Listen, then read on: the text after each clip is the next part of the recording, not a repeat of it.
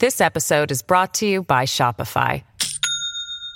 Do you have a point of sale system you can trust, or is it a real POS?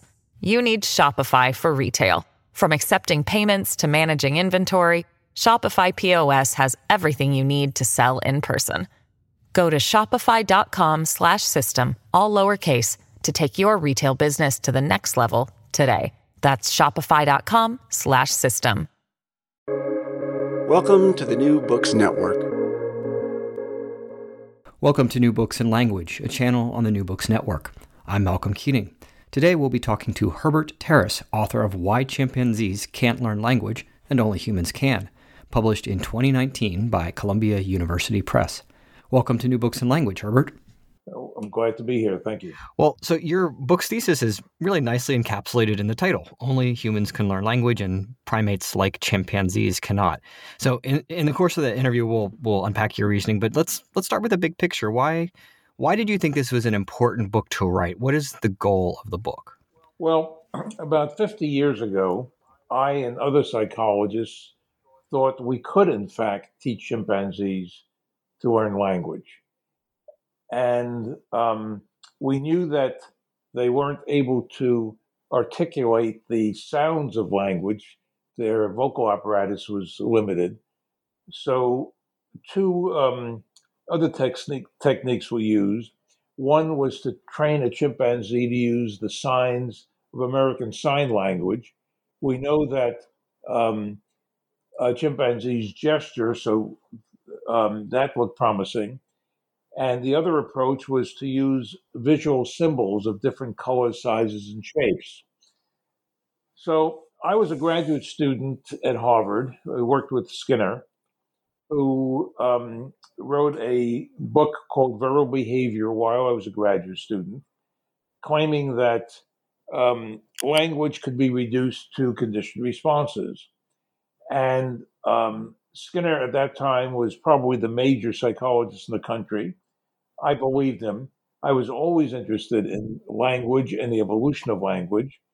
And then, to my pleasant surprise, after I started working at Columbia, I read that some psychologists at the University of Nevada, Alan and Beatrice Gardner, trained a chimpanzee named Washoe to use signs. And that was electrifying. I followed the work very closely, even though my work was with pigeons at the time. And there were reports that Washoe could not only learn signs, but she can put them together so as to create a sentence. And I remember Roger Brown, who was the most distinguished psycholinguist at the time, he was at Harvard, said this is like getting an SOS from outer space.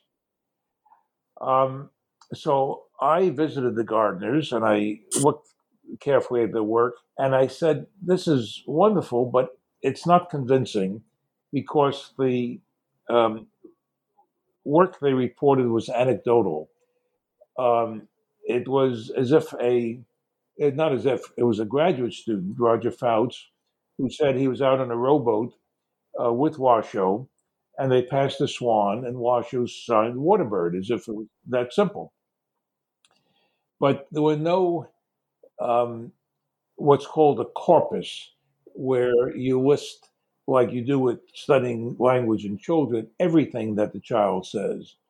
Roger simply wrote down Waterbird.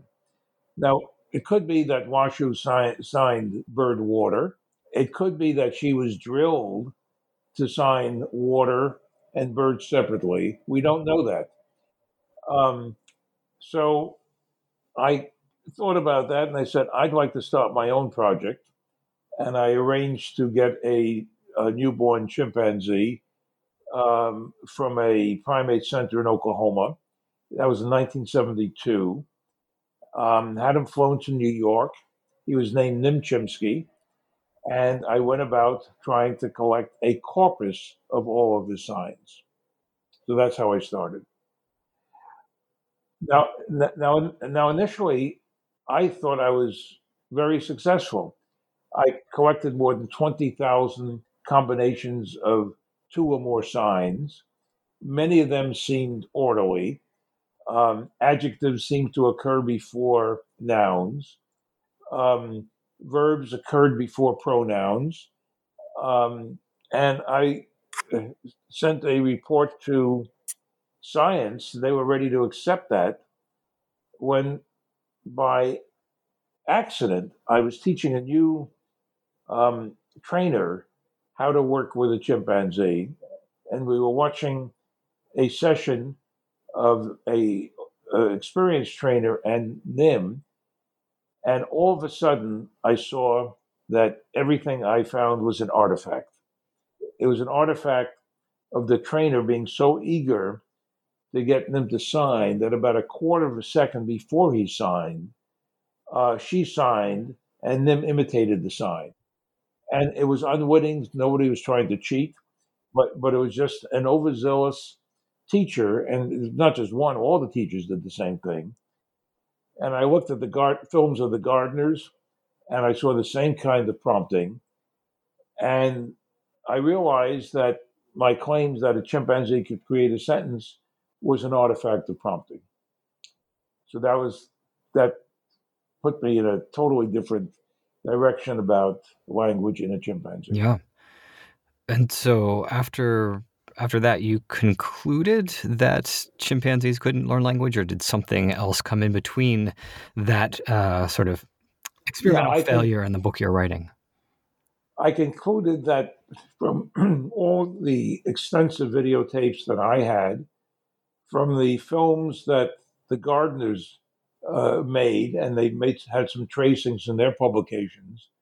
I looked at a film of a gorilla named Coco that Penny Patterson trained, and in every instance there was prompting. I also asked myself, why would such a intelligent creature as an ape not learn language? And I began a movement in psychology called animal cognition, where I began to train monkeys. That nobody ever accused the monkey of, knowing language, but I taught them the same kind of visual sequences that psychologists like Sue Savage-Rumbaugh and Dwayne Rumbaugh and David Premack taught chimpanzees. You can teach a chimpanzee to touch on a touch screen. Please, machine, give apple. Well, I could do that with a monkey, and I can actually get longer sequences, but they're rote. It's like going to an ATM and putting in your password. And that's not evidence of language. It's evidence that you can train somebody to produce a rote sequence. So I concluded that, unfortunately, apes seem to manipulate symbols, but they're not doing it for the purpose of communicating in language. And so your book is in part showing this negative conclusion, but you're also, and we'll get into this in a moment, giving a positive explanation as to why there is this difference between human beings and even intelligent primates like chimpanzees, great apes, and so on. Exactly. So I, for many years, just thought my results would just go in the pile of so-called negative results in science. But sometimes negative results can produce positive insights. And it turned out that during the years after I published the negative results, two discoveries were made. One in children by developmental psychologists, and another by paleoanthropologists who uncovered about almost 24 fossils of our ancestors that appeared after we split from chimpanzees about 6 million years ago. So at the time, chimpanzees were the obvious animal to try to establish language. And we, aside from Neanderthals, had no idea of other precursor ancestors to humans. But now we knew quite a bit about them. And we also knew, and this is probably even more dramatic, that human infants, before they produce their first word at about 1 year, they go through two nonverbal stages in which they first relate to their mothers dyadically, just in terms of exchanging emotions, and then triadically, where they both pay attention to an object. Uh, and it turns out that those kinds of relations are uniquely human. You don't see these in chimpanzees. And I, I concluded that in order to learn to produce a word, you have to go through these nonverbal stages. It also turned out that paleoanthropologists and linguists suggested that Homo erectus, an ancestor who appeared about almost 2 million years ago, probably produced the first words. There was also a anthropologist named Sarah Arty who had a theory that primates like Homo erectus were raised differently from an ape.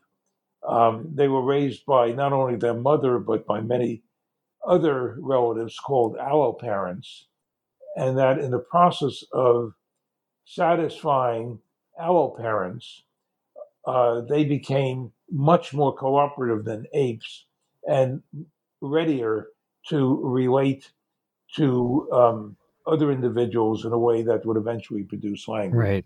So your thesis then challenges, for one thing, Noam Chomsky's work in particularly situating language as the emergence of language in human beings as a very social phenomenon that requires not only certain biological precursors, certainly, and we can talk about those, but it involves particular intersubjectivity and social coordination, attention to shared attention to objects and things like that.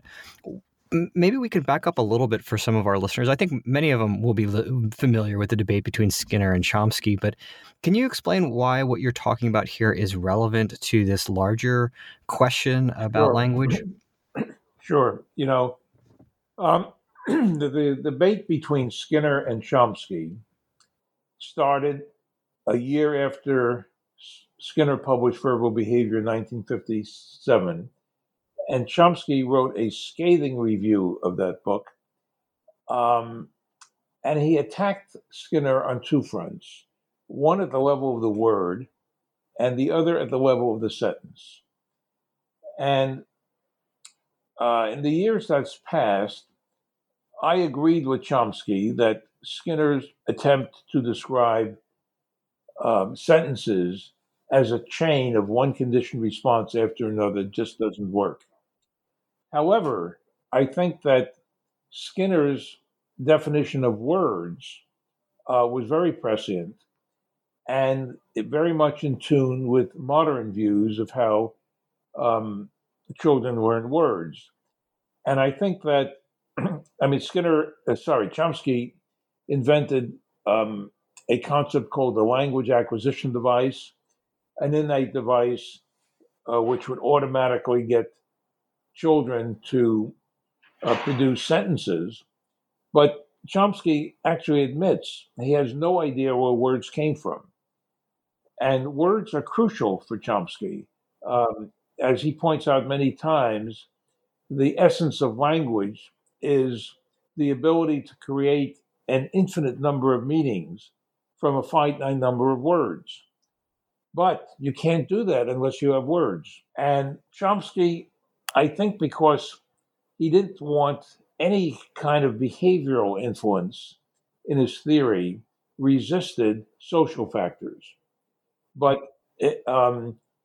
indeed, there is overwhelming evidence now, and I think even Chomsky occasionally admits that to learn words, you need the social input of caregivers, usually parents, to establish first the emotional bonds and then the attentional bonds to produce the first word. Mm-hmm. So this is trying to explain evolutionarily how we're able to explain the origin of language in a creature that didn't have it before. What is the need for Right. it? What's the Right. benefit for survival? And yeah, Well, could I just yeah, interrupt please, you for a absolutely. second? Sure. In fact, I'm writing another book, which has the working title, "In the Beginning, There Were No Words." And the question is, how do you go from the emotional signals that animals use to communicate, which are mainly to influence another individual's behavior, to communicating information with arbitrary symbols like words? And I think that that step is as major as the step from words to grammar. In the first step, you have to invent a new form of articulation. To go from words to grammar, you already have them, and the words simply have to be reorganized. So I think the challenge for linguists interested in the evolution of language is to figure out how you do the first step, going from animal communication to words. And I think that step implies another step where you go from animal communication to intersubjectivity, the nonverbal sharing of emotions and attention, and then you go to words, and then you go to grammar. So if I'm tracking, the idea is that reference emerges not directly from animal communication, like bird song and dolphin squeaks and things like that, but that you have to have this intermediary step where there's the shared intersubjectivity among animals. Is that? And joint attention. That's right. That's right. And it's so when you work with infants, they're so cute and so lovable, and you engage in all of these emotional and attentional exchanges, and everybody's happy, and very few people have thought about this critically as how that's essential for the eventual production of a word. Mhm. Can we talk a little bit about that more then? So you're talking about shared attention, and I mean, if someone's not an expert in this area, you might think, well, I can see shared attention with lots of creatures. If I have a dog and I teach the dog, ball means ball, and we look at the ball together and we share our attention. And isn't that a kind of language learning? So what's the difference between that kind of model and what's going on in human infants? So, as you say, you play with a dog and with a ball, and you share attention. That animals can do, but that's sort of like parallel seeing. You know, I turn my head and look at the sky, and you turn your head and look at the sky, and we both see a plane. But how do I know that you're seeing what I'm seeing? Our heads turn, our eyes travel in a certain direction, but we know nothing about your knowledge as compared to my knowledge. And the way developmental psychologists have gotten around that problem is they also add social engagement between the two individuals. So sometimes a child will point to an object and look at the caregiver and smile. And it's those social reactions that are crucial that you don't see with anybody playing with a dog or with any animal. And that's what gives you the difference between joint attention and shared attention. Joint attention is uniquely human. Shared attention you can get with other animals. And would you say there's an underlying, maybe this goes a little bit beyond your book, but an underlying theory of mind that suggests that the infant has that the dog doesn't, or do you not go that far? And No, well, I think it's the first step to a theory of mind. Mhm. The theory of mind um, is a concept that was developed many years ago, and it involves beliefs and propositions Mhm. and so Mhm. on. I think the first step in that direction is joint Mhm. attention, and from that you build up to things that would eventually give you what psychologists and philosophers call theory of I mind. see. So let's turn back to the paleoanthropology that you were talking about earlier. So you know moved from direct observation of chimpanzees, where you said, okay, look, this is not what we thought it was before. But now, if we're looking to fossil evidence, we certainly can't directly observe the emergence of language in these contexts. But you do mention in your book things like a smaller pelvis and a birth canal, upright stance, and then you've mentioned Derek Bickerton and Sarah Rudy. What's the evidence for the emergence of language in Homo erectus in particular? How do you understand that? Well, this is not a slam dunk explanation. This is a theory. So, Homo erectus is a very interesting ancestor. Their brains were about 3 times the size of a chimpanzee's. And when you look at the fossil record from chimpanzees towards the genus Homo, you see many creatures, or Australopithecus, for example, whose brains were hardly bigger than a chimpanzee. And then you get to Homo, and the first new species is Homo habilis, had a brain about 500 to 600 cubic centimeters. But then you get this jump to about 900 cubic centimeters with Homo erectus. And one fact that paleoanthropologists have discovered is that Homo erectus was the first ancestor that definitively used stone tools. That is, they can break a stone and make a sharp edge. Now, it's true that chimpanzees can use a tool, like they can take a stick and put it in a mound of termites and extract the termite, but nothing as advanced as making sharp edges from stone tools. Second point is that the size of their brains made them voracious seekers of calories. The brain requires more calories for growth than any other organ of the body. And one of the challenges of Homo erectus was how to get those calories, and the best source was meat. They weren't able to use weapons and hunt animals, but there is evidence, good evidence, that they scavenged. And the evidence comes from analyses. When you look at the bones of dead animals like elephants and zebras and so on, paleoanthropologists look at what's called a cut mark, and that comes from a stone tool used by Homo erectus, and bite marks, that comes from a predator like a lion or a saber-toothed tiger that bit into the bone.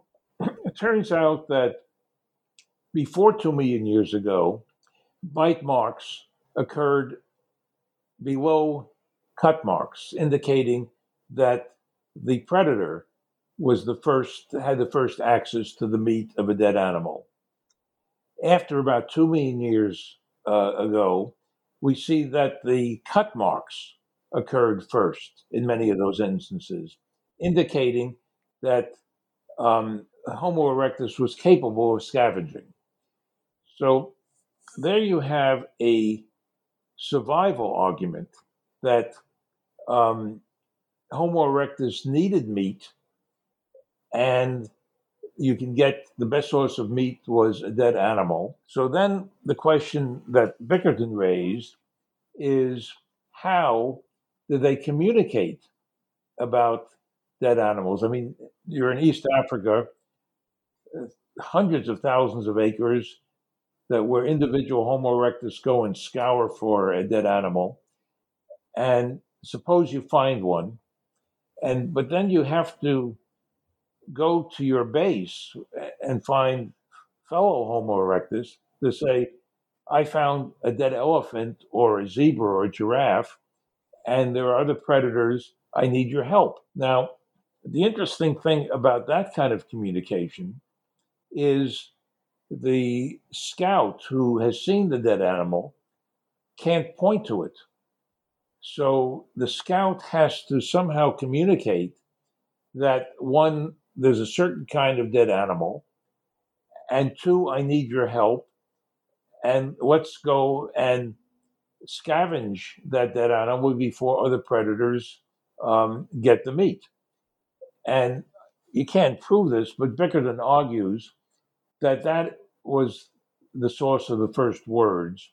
It uses what linguists call displacement, referring to things that can't be seen. Now, I've thought about that theory, and I think that Bickerton, no fault of his own, is a very clever theory, overlooked the fact that thanks to collective breeding that Artie spoke about, joint attention probably developed beforehand, where Homo erectus, might be sitting around and one points to a tree or an animal or a person and gives that a name.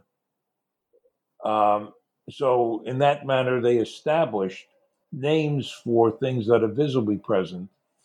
And then later on, when they have to describe things that somebody else can't see, they developed terms like meat or whatever they wanted to call it at that time. So this is it's different but similar to how children learn language. Of course, back in the days of Homo erectus, there was no culture, there was no there was no vocabulary for describing things. Homo erectus had to literally invent words, which is a much bigger challenge than children who are brought up in a culture where the caregivers know the words and they just have to orient the emotions and attention of a child so that they can learn to name things. Yeah. This episode is brought to you by Shopify. Do you have a point of sale system you can trust, or is it a real POS? You need Shopify for retail. From accepting payments to managing inventory, Shopify POS has everything you need to sell in person. Go to shopify.com/system, all lowercase, to take your retail business to the next level today. That's shopify.com/system. So it sounds like there's a couple of things going on here that are these steps that you're describing. So one is naming, so referring to an object either present or out of view with a sound, an arbitrary sound. That's right. And then also it seems like something more, if not sentential, more like a command or a request that might involve that term, but it's not just this is that thing, but let's go get that thing. Right. So, So how do you understand the evidence that that these are, I guess, sort of the same, based on the same kind of process? So, because naming, it seems like words is one unit. But then when we're talking about commands or requests, that seems to be a whole speech act, which seems a bit more complicated. Well, actually, you're absolutely right. There's a fundamental difference between a request and indicating and referring. And I think we've seen with chimpanzees that they can learn requests. Those are called the imperative function of language. They can ask for milk, for a hug, for a drink, and so on. But it turns out that imperatives form a minuscule fraction of human vocabulary. If all an infant could do was learn requests, you and I could not be having this conversation because there's no room for declaratives, which is the bulk of human conversation, where there is a speaker and a listener who go back and forth to share information. So it's true that there's overlap between humans and apes in terms of requests, but there's no overlap in terms of what linguists call declarative statements, and there's no conversation. In fact, I now define a word that excludes imperatives. I define a word as an arbitrary symbol that's used conversationally. And that is uniquely human. And I think that distinction has to be made to differentiate between declaratives and I imperatives. see. And so is this then another point of contrast with Chomsky, because it seems like he's prioritized the idea of the maybe it's not exactly a contrast, but he's emphasized this idea that language is this internal. It begins with the mutation. We're able to use Right. concepts. We have this sort of private thought that is then made exterior. How does that model map onto or contrast with how you're understanding language in terms of declaratives? Right. Well, that would Such. probably take hours to unpack. Okay. It's a very brilliant, interesting theory. But Chomsky, as I said, is not concerned with words. He's concerned with computations. And um, a few years ago, he wrote a book called "Why Just Us," arguing that the computational system for language is what separates us from other species. He, because in part of the ape language results and their positive results, said words were not uniquely human, and he distinguished between two aspects of language: um, the faculty of language in the narrow sense, for which only grammar is there, and faculty of language in the broad sense, which includes words. So I differ with Chomsky there because I think words in the declarative sense belong in the faculty of language in the narrow sense. But as I say, Chomsky um, talks about words as a mystery, doesn't know where they come from. But once he has words, then he is has conceived of brilliant theories ever since the 60s of the kinds of grammar that best describe the human ability to, um, that is the universal grammar of all languages, all 6 or 7 thousand Yeah. languages. Well, let's. I have plenty of questions on Chomsky. Let's go back to the primates and the chimps for a little bit. Sure. So, you mentioned sign language, but you also mentioned lexicograms earlier, and I wanted to return to that because um, you argued that even these cases where the chimps would press on symbols to receive corresponding items like food or tools uh, don't show that primates can learn words. So uh, I want to hear a little bit more why, and also maybe if you can connect that to what you've just said about your hypothesis about human beings to really help us understand the distinction here. Sure. Um, so when I read that a chimpanzee named Lana, trained by Duane and Sue Savage Rumbaugh, produced sequences like "Please Machine Give Apple" by touching um, buttons on a computer system, one for please, one for machine, one for give, one for apple. I uh, said to myself, I think I could teach a monkey to do that. And so I developed a technology with touchscreens where instead of using lexicograms, I just had arbitrary photographs. And it turned out that it was not that hard to get monkeys to produce not just 4 item sequence, like please machine give apple, but 7 item sequences. And they could learn many different 7 item sequences. And it became clear that monkeys can think in this sense without language, that they somehow could represent symbols sequentially. They're born with a sense of space. And that's what I'm sure the chimpanzees are doing.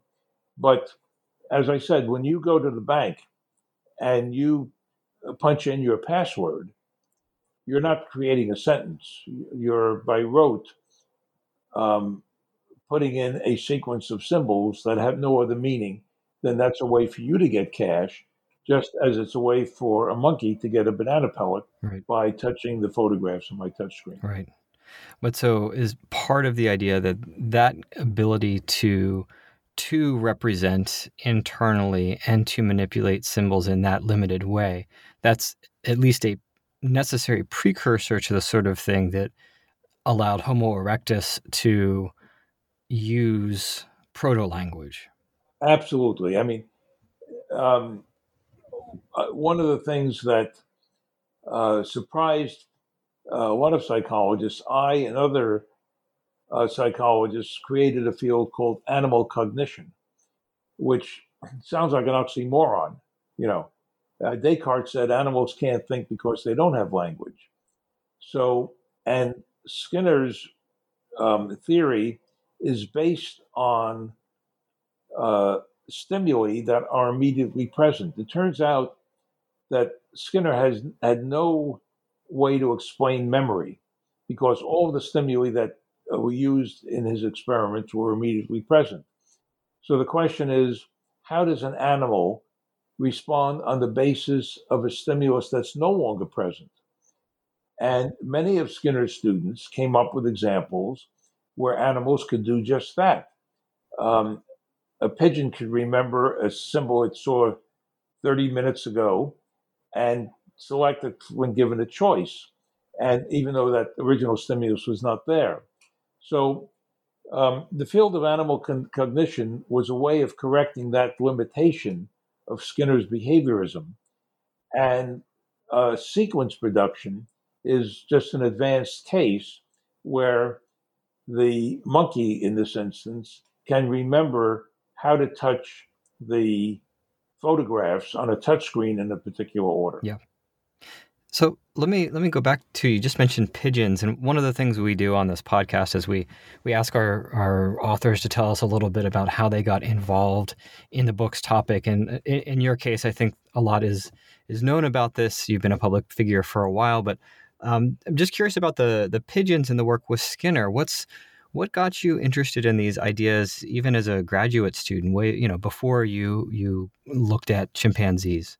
What grabbed you about this?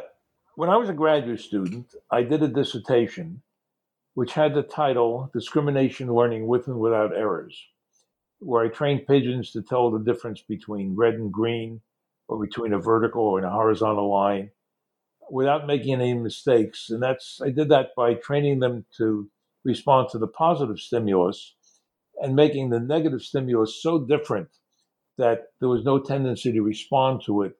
And then I gradually faded the intensity and the duration of the negative stimulus to its full value. I was very happy as a behaviorist. And before I got to graduate school, I always thought of language as one of the most interesting things in psychology. And I was aware that, in a sense, language is the Achilles heel of the theory of evolution, because evolution seemed to be able to explain all kinds of structure and behavior, but not language. So I was very pleased that Skinner took on language in his book on verbal behavior. But once it became known that other psychologists were attempting to teach our closest living ancestor, chimpanzees, language, and succeeding, I dropped my behavioral work, shifted to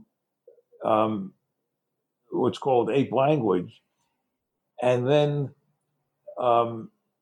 seeing the results were negative, fell in with other psychologists to start this field called animal cognition, in which I'm still doing research on how animals think without language. Yeah, and so you mentioned in the book other kinds of animals, and I know this is going just a little bit beyond, but one of the sort of, I guess, famous cases that gets talked about in popular media is the case of dolphins, and this seems right up your alley. Sure. Because the claim is that dolphins are using tones and squeals to refer to each other by name, and that would seem to be in line with this idea that there's words coming first as a sort of a social coordination and so on and so forth. First of all, do you have any opinions on the research about dolphins? And second, do you think it's possible that language could eventually emerge in another animal like dolphins? My simple answer is no, and I'll tell you why. It's certainly true that dolphins emit sounds, so do whales, and that's been the subject of research for 20, 30 years. And it seems as if the function of those sounds is to say, I'm here, and to identify one's position underwater. But there's absolutely no evidence that they function as names, or that they're arbitrary. These are sort of inborn. You can't teach dolphins to make new sounds. Um, so they're like most um, uh, products of animal communication. They're inborn. They're emotional to say, I'm here, sometimes to stay out of my territory. And they're immutable. You can't change them. You even see, I mean, people talk about birds and their songs. Again, the same situation. And you have bird duets, just like you have back and forth communication from one dolphin to another. But those are all hardwired, immutable, and their main function is to say, I'm here, keep out of my territory, and so on. So, if I'm understanding, it's something like what Grace would consider natural, meaning that this is just the squeak or the sound is associated with the animal's presence. It plays this sort of stimulus response sort of thing. As a territorial. Mm-hmm. Right. And there's not any case of dolphins sort of talking about each other behind each other's back when the animals are not present. I mean, when I started my chimp research, my ambition was I'll teach a chimpanzee sign language, and then we'll go in the jungle and I'll ask my chimpanzee, what are those other chimpanzees saying to each other? That's where I started from. But see, I don't think that's possible. And the reason I don't think it's possible is that there's no evidence that animals of any kind go through this phase of intersubjectivity and joint attention. And I think those are necessary conditions, even though they've been invisible for so many years for the production of language. And I just want to be real clear about this. It's not just making the conditions possible for that. In other words, putting them in a human family or spending time with them. It's also about their biological structures as well, right? It's not like if we just put dolphins together in the right kind of place and then that would emerge. No, they have to have the biological structure to do that.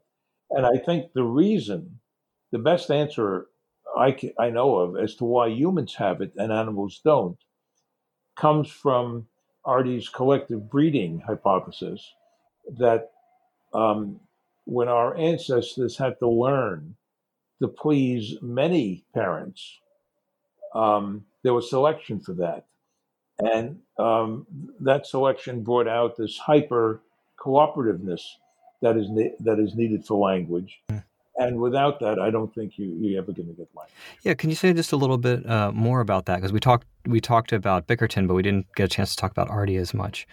Right, because they both published independently without knowing anything about each other, and I think Bickerton described a more advanced stage of human development when Homo erectus engaged in what's called displacement. But Artie spoke about why, in the first place, an infant would want to communicate with a caregiver in some arbitrary manner. And as I say, this comes from the practice of collective breeding, where, unlike a chimpanzee, where the mother is the sole caregiver for at least 6 months. If you want to get a baby from a mother that's just been born, it's well known you have to kill the mother to get the baby. Nobody can get hear the baby. Whereas in collective breeding groups, it's not just the mother who has the main investment in the infant, but other relatives, sometimes grandparents, sometimes sisters, brothers, even fathers, who look after the infant. And that makes it much easier for the mother to raise the infant. It provides an environment where um, there's input from various members of the group, which adds essentially to the quote education of the infant. And that, I think, makes a profound difference in the ultimate acquisition of language. And so, in addition to this, you have compounding this uh, sort of collective Reading. breeding. I think you also the fact that for human, or rather, I should say, Homo erectus and earlier ancestors of human beings, we have to stay with our mothers and our families longer when we're young. Is that correct? So that's also a contributing factor. That's also correct. Yes. Yeah. So in contrast to the chimpanzees, where they're often running much younger, there's these times of shared attention. Right, and it's so easy to overlook the fact. Let's go back to our being bipedal. One of the consequences of being bipedal is there's less need for a large pelvis. If you're quadrupedal, you have to support the legs and arms. If you're bipedal, you only have to support two limbs. So the birth canal shrinks. If the birth canal shrinks, that limits the size of the baby's head and the brain that can pass through.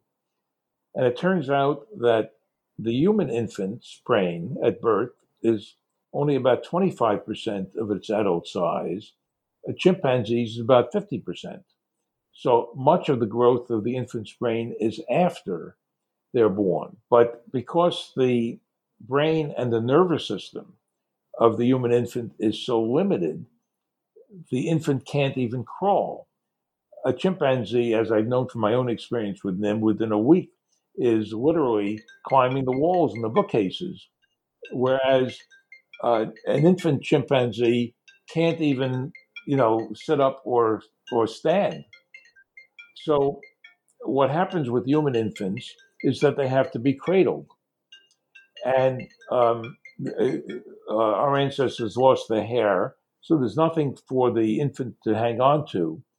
The mother literally, usually on the left side, holds the infant and holds the infant in a way so that the infant's head is about 7 to 8 inches away from the mother's eyes. And we know that infants have a very strong proclivity for focusing on an adult's face. And there is intense eye gaze interplay between the infant and the mother, which again you don't see in apes, which is crucial for the first step of intersubjectivity. So, back around Homo erectus, it seems as if there was a perfect storm of all kinds of factors: cradling, intense emotional connection between the infant and the mother, the need for feeding a large brain, that converged on factors that eventually produce the first word, which is absent from apes.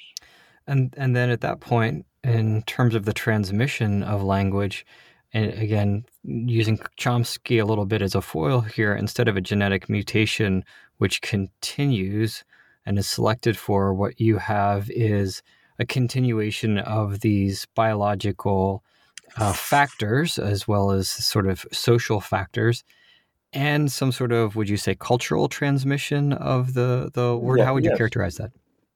Well, it's important to distinguish between biological and cultural evolution. And I think that up to about Homo erectus, most of the factors that influenced communication were biological. But once you got to the first words, what Bickerton calls proto words, I mean, his theory was that for more than 1 million years, our ancestors only communicated with words. Um, that, by the way, is a very interesting challenge. I've asked many students, for example, to play a game where they imagine they're Homo erectus and they can only communicate with words. And that is incredibly difficult. You don't have any culture to teach you words, and figuring out what those words could be is not a trivial problem. But anyway, so our ancestors did communicate with words, and that was the beginning of culture as we know it. And eventually, um, the vocabulary became large enough so that some sort of rules were needed to remember a string of words, and that's where grammar came in. So the way our children learn words is both biologically and culturally determined, in contrast to how Homo erectus learned and invented words, which was more biological until proto words came into being. Right, right. Human infants don't have to, or rather, I should say, human adults don't have to kind of bootleg themselves into the idea of intentionality and reference. That's Because it's all there. there Right. for them, right? Right. So let's kind of draw things together here. Given your criticisms of Chomsky and Skinner and work which has preceded you, you noted towards the end of the book some comments about where you think investigation should go on from here, and obviously you're still actively involved in this. Where would you like the fields that are involved in investigating these questions to go? What do you think people should be looking at? Well, I think if I were a graduate student and I was starting my career, I would be a developmental psychologist and study infants and try to tease apart all of the nonverbal mechanisms that occur in the infant's first year leading up to words. Until a few years ago, everybody spoke of a so-called 9-month revolution when joint attention appeared. But an awful lot happens before that 9-month revolution. And what developmental psychologists do, and much more is needed, is they videotape infants and mothers, and then they synchronize the videotapes, and raters evaluate the affect of the mother and the infant, and they show how they're related. And all of these nonverbal contingencies are there just to be studied if people would take the trouble. It's much harder to study nonverbal communication than verbal communication, which is why most psycholinguists still work with children who have language. But if you're going to explain language, you have to start from the beginning, which means you have to understand nonverbal communication, emotional communication, before you get to that. So that's where I think I would go if I were starting all over again. Great. And one other question for you. You mentioned that you're working on another book. You said in the beginning there were no words. Right. Can you say a little bit about that and other research that you're working on currently? Well, the idea is that most linguists think that the challenge of the evolution of language is to understand where grammar came from. I agree that that's a challenge, but that's sort of like explaining skyscrapers when you don't even know how to build a simple hut. And to explain grammar, you need words. So I would like to use what's called the bottom-up approach of getting from animal communication to words. I recognize I have very little to say about getting from words to grammar. That's really Chomsky's department. And he's made brilliant contributions of different kinds of grammar that will work once you have words. But where I'd like to go is understanding more where words come from. Gotcha.